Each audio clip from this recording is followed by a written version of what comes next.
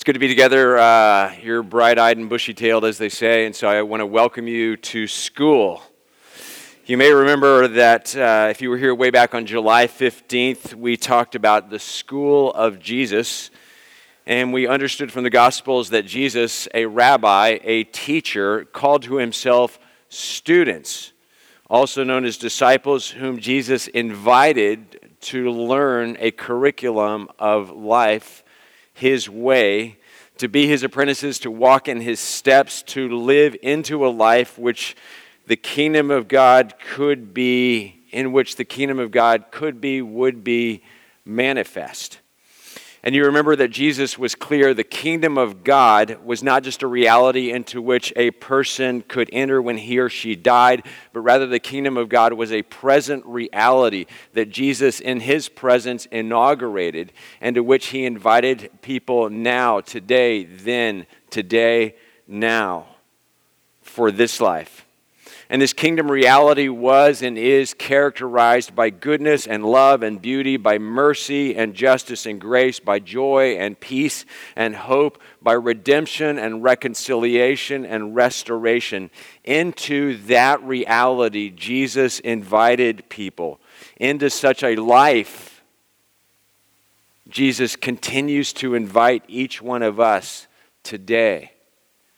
And so we continue our training toward this end this morning as students of Jesus. And I hope in some way or capacity you understand yourself, we understand ourselves to be students, to be disciples, to be apprentices who are learning each day. Up to this point in our curriculum, Jesus has taught us, we have heard from him, we have seen him model loving God wholeheartedly, loving one's neighbors as oneself, being immersed in God's word, living for an audience of one, learning how to give, learning how to pray, learning how to fast. This past week, 3 different people shared with me their experiences of fasting, about how they had paired fasting with prayer and seeing God do things that they didn't expect maybe God could do. Another person last Sunday in our congregation began a 5-day fast just to experience and to learn and to be available and to open to what God may be doing. It's the reason I'm going through all of these things each week as we go along, spending time reminding us what we've talked about and what we have learned, because we expect, as Jesus expected, to see progress, to see us change, to see us grow as we learn his way. Are you with me on this? The last one that we talked about last Sunday morning was Jesus teaching about living simply as an antidote to worry, as an alternative to a life that is filled with worry. Instead, living simply with regard to possessions, things, wealth, material things.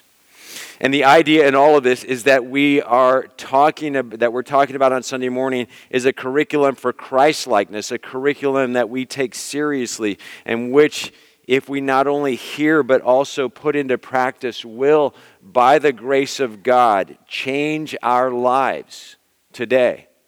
Jesus says, and through us, the world will also be changed. That was Jesus' plan. That was Jesus' hope. In addition to him dying on the cross in our place for the forgiveness of our sins as an atoning sacrifice, as we reaffirmed in one of those songs that we sang this morning, Jesus also came to show us the way, to show us his way, and to invite us into that life. And so as we continue along this path this morning in the scriptures, let me again pray for us. God, help us to get on your page. Help us to be attentive, to understand, to learn, to grow as you would have us grow. Renew our minds, renew our hearts. Transform us. Give us eyes to see, ears to hear, hearts that are good and receptive soil. I pray and ask that as my words are true to your word, that they be taken to heart. If my words deviate or stray from your word, may they just be forgotten. We pray in Christ the Lord. Amen. We catch up with Rabbi Jesus this morning on his way to Jerusalem. This is his last trip to Jerusalem. He is leaving the city of Jericho. His disciples are with him. Matthew chapter 20, beginning at verse 29. Listen closely, this is the word of God. As Jesus and his disciples were leaving Jericho, a large crowd followed him. 2 blind men were sitting by the roadside, and when they heard that Jesus was going by, they shouted, "Lord, Son of David, have mercy on us." The crowd rebuked them and told them to be quiet. But they shouted all the louder, "Lord, Son of David, have mercy on us." Jesus stopped and called them. "What do you want for me to do for you?" he asked. "Lord," they answered, "we want our sight." Jesus had compassion on them and touched their eyes. Immediately they received their sight and they followed him. And I am tempted, I don't know about you, to read through those 6 verses of this passage and keep moving with Jesus on the road to Jerusalem without noticing all that just happened there.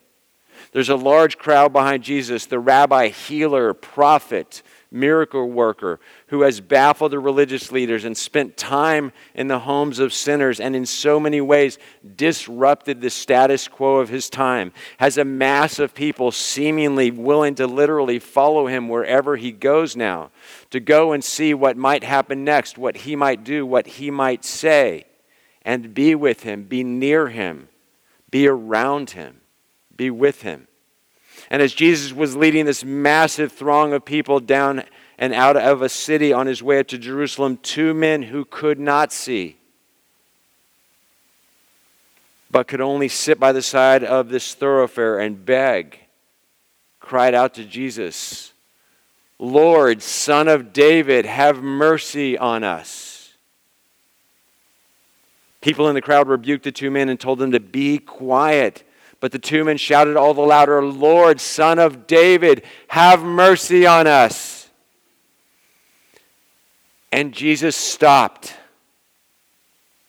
He was on a mission. He was on a journey. He was headed to Jerusalem where he would be accused and put on trial and shortly crucified. This was his mission, his purpose, the reason for which he came. But Jesus stopped.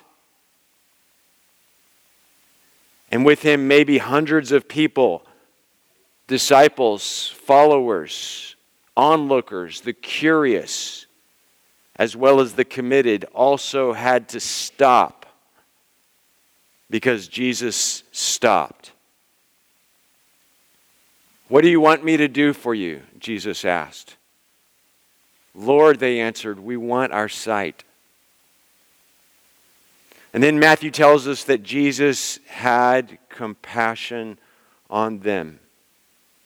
And he touched their eyes. And immediately they received their sight. And now let me ask you to close your eyes for a minute. Just go ahead. Close your eyes. Keep your eyes closed. This, what you are seeing right now, is what these 2 men along the road out of Jericho saw all the time. They saw nothing. This was their world. This was the world they woke up to every day. This was the life they lived every day. This was their reality every day. They never saw the sunrise. They never saw sunsets. They never saw clouds in the sky or birds in the trees or flowers in the field or a basket of fruit or the contours of a smile or the eyes of another person, the so-called window to a person's soul. They never saw any of these things. This was their reality. You may open your eyes. And when I read through these verses quickly, because I'm always in a hurry, it feels like it is as if my mind barely slows down and just glances through the passage, as if Jesus himself barely slowed down and just looked over his shoulder as he kept going to see who was calling out to him. As if Jesus just looks over his shoulder, snaps his fingers, heals those two men, and keeps going. Because that's what he could do. That's what he had the power to do. That's what he could have done. And the two men would have just been absorbed into the crowd that was following him, and they would have gone on their way, Jesus to Jerusalem. But Matthew tells us that Jesus had compassion on them. And that word compassion in the Greek text is a really fun word. Splagnizomai. We're going to say that together now. Splagnizomai. Indeed. And splagnizomai literally means to be moved in one's guts, which were considered at that time to be the seat of love and pity. To be so moved that you feel it deep in your stomach, deep in your abdomen, deep in who you are. Jesus didn't just snap his fingers and keep moving. Something happened to Jesus physically. We have to hear that, see that in what Matthew tells us. Something happened to Jesus physically when he saw these two men, when he heard their cry for help. Our English word compassion comes from a compound Latin word that literally means to suffer with. To share in the affliction or the suffering of another person. To be together with another person in their suffering. For one's own heart to break when someone else's heart is broken or is breaking. That is compassion. And this is what we see in Jesus over and over in the Gospels. And we know this about Jesus. But have we also known this about God? About Jesus' Father, about the eternal and ever-present One? Over and over in the Scriptures, in the Old Testament, especially in Isaiah and in the Psalms, God is described as being compassionate, as having compassion, as, quote, full of compassion. And God demonstrated his compassion or his suffering with us by coming to be with us, by becoming like us, by entering into our suffering, by entering into the human condition in and through Jesus. Most of us know the parable that Jesus taught about a father and about two sons. An older son who stayed at home and did what he was supposed to do, and a younger son who asked for his portion of his father's inheritance and then went off to another land and blew it all in wild living. And Jesus, describing God, said that while this younger son in his return home was still a long way off, his father saw him and was filled with compassion for him. The father ran to him, threw his arms around him, and kissed him. He was filled with compassion. That is who the God of the universe is. That is what God is like toward both the wayward sons and daughters as well as the stay-at-home children. That is who God was. That is who God is toward us. So close your eyes again. Close your eyes. Go ahead, close your eyes. You can trust me. Take a deep breath and exhale, and take another deep breath and exhale. See the compassion of this loving Father toward you. While the child was still a long way off, the father saw his child and was filled with compassion for his child. The father ran to his child, threw his arms around his beloved, and kissed his child. Kissed you.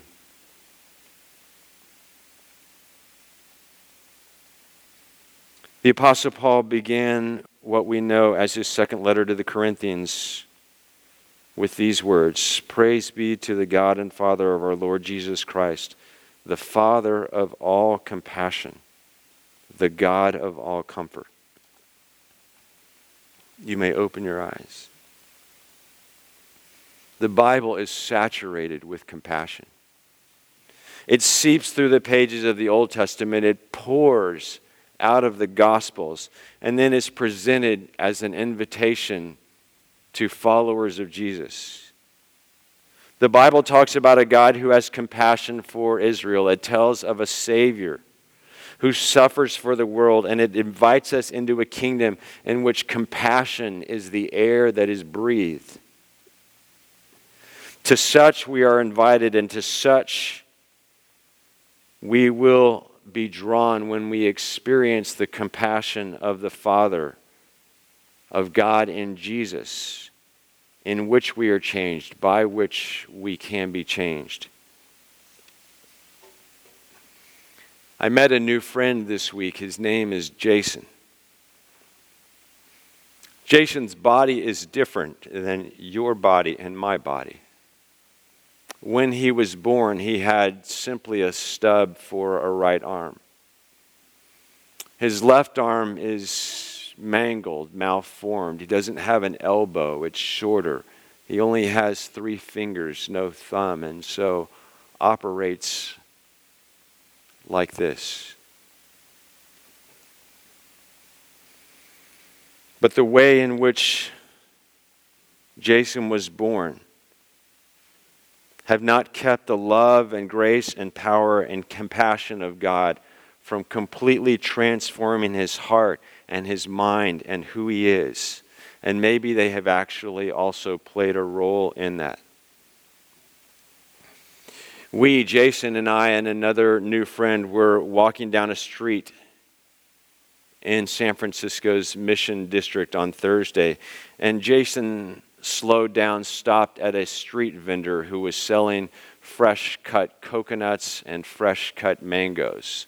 The mangoes were dripping with juice. You could taste them by walking by, the sweetness and the flavor. And he wanted one of those. So he put his money down, and the vendor prepared for him a fairly large container, how he was selling those. And Jason paid him, and we went on our way. He took a piece out of it as he was able, ate a piece with a fork, and clearly was enjoying it, offered some to us.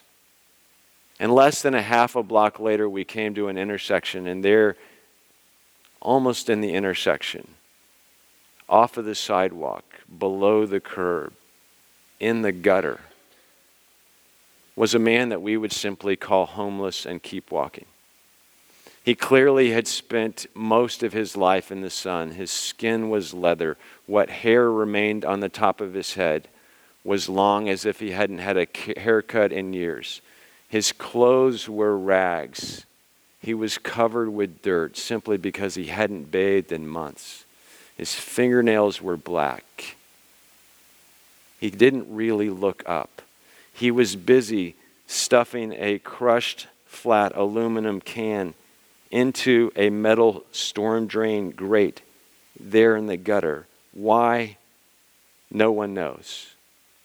But that was the world in which this man's mind lived in. Paying no attention to the people or the cars or the busyness that passed him by. And Jason, seeing this man, had compassion on him.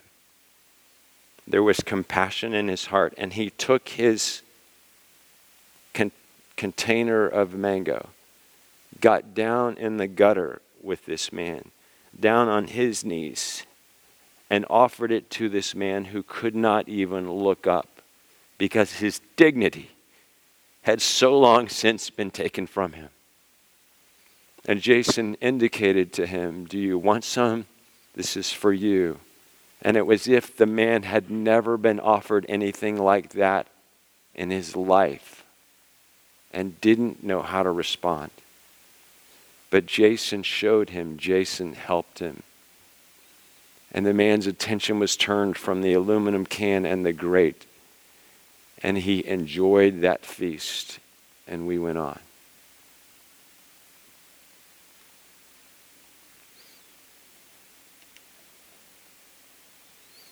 Jesus, Son of David, have mercy on me.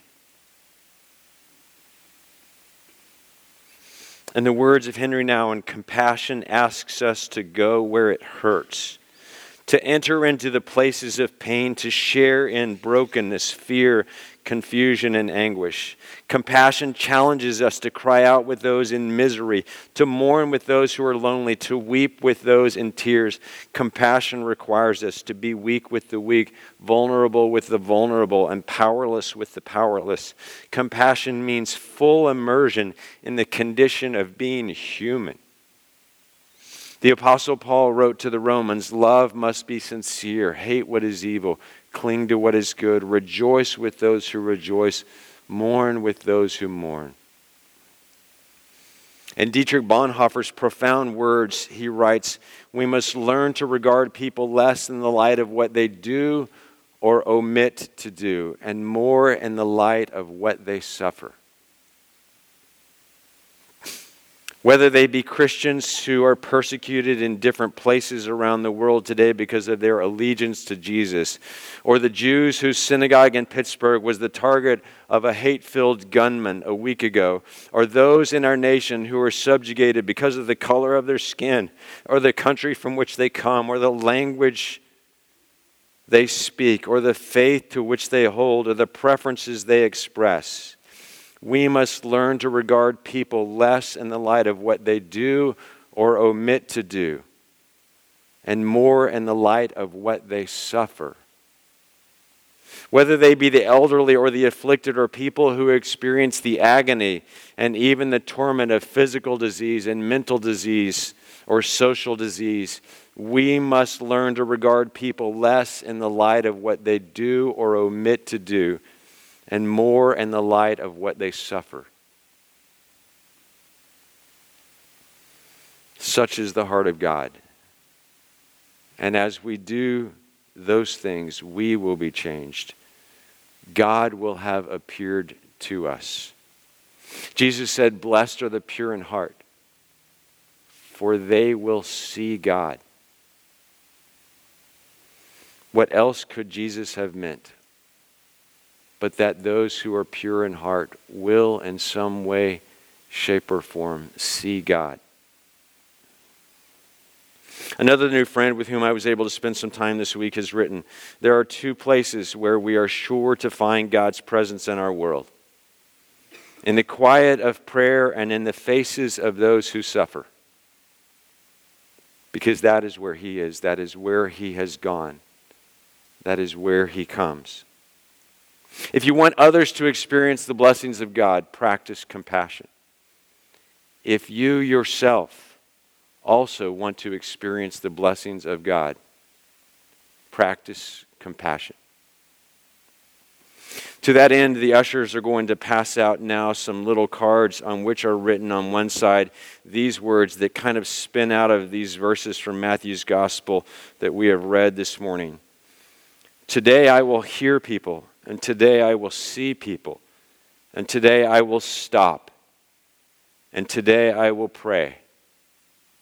And then this little prayer that you are invited, that I invite and encourage you to pray many times each day over the coming week.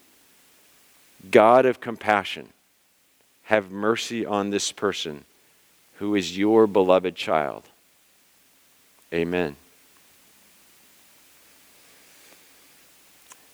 And I want you to keep this card where you'll see it, stick it in your pocket, put it on your mirror, put it on your dashboard. Be encouraged to practice the way of Jesus by hearing, seeing, stopping, looking, and looking into the eyes of another person and praying a prayer like this or this prayer for them.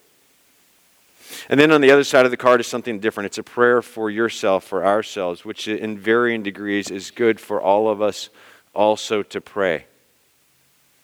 God of all comfort, thank you for your compassion in Jesus. Today I receive your love. Amen.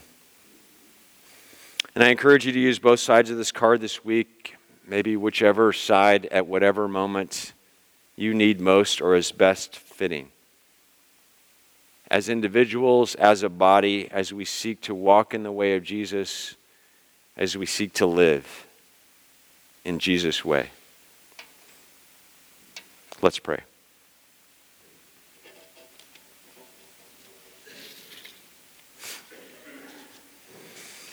Heavenly Father, help us to remember not just now and in this moment, but in the minutes and the hours and the days, the comings and goings of this coming week and beyond. The stories behind the eyes, the stories behind the actions, the stories behind the lives, the ways in which people around us suffer, are afflicted, experience hardship, have aches and pains. Help us to see the people who don't look like us, who don't act like us, who are different than us, through eyes like yours of compassion. Remind us of the things of which you have spared us. Remind us of the ways in which you have blessed us. Help us, as Paul wrote, to rejoice with those who rejoice and to mourn with those who mourn. We thank you for your compassion toward us in Jesus, for coming to be with us, to coming to even be like us. Give us the courage to go and to be with people who are suffering. In our neighborhoods, in our workplaces, among strangers on the street, strangers in cubicles, strangers in the gutters. Fill us with your compassion. We pray these things in Christ the Lord. Amen.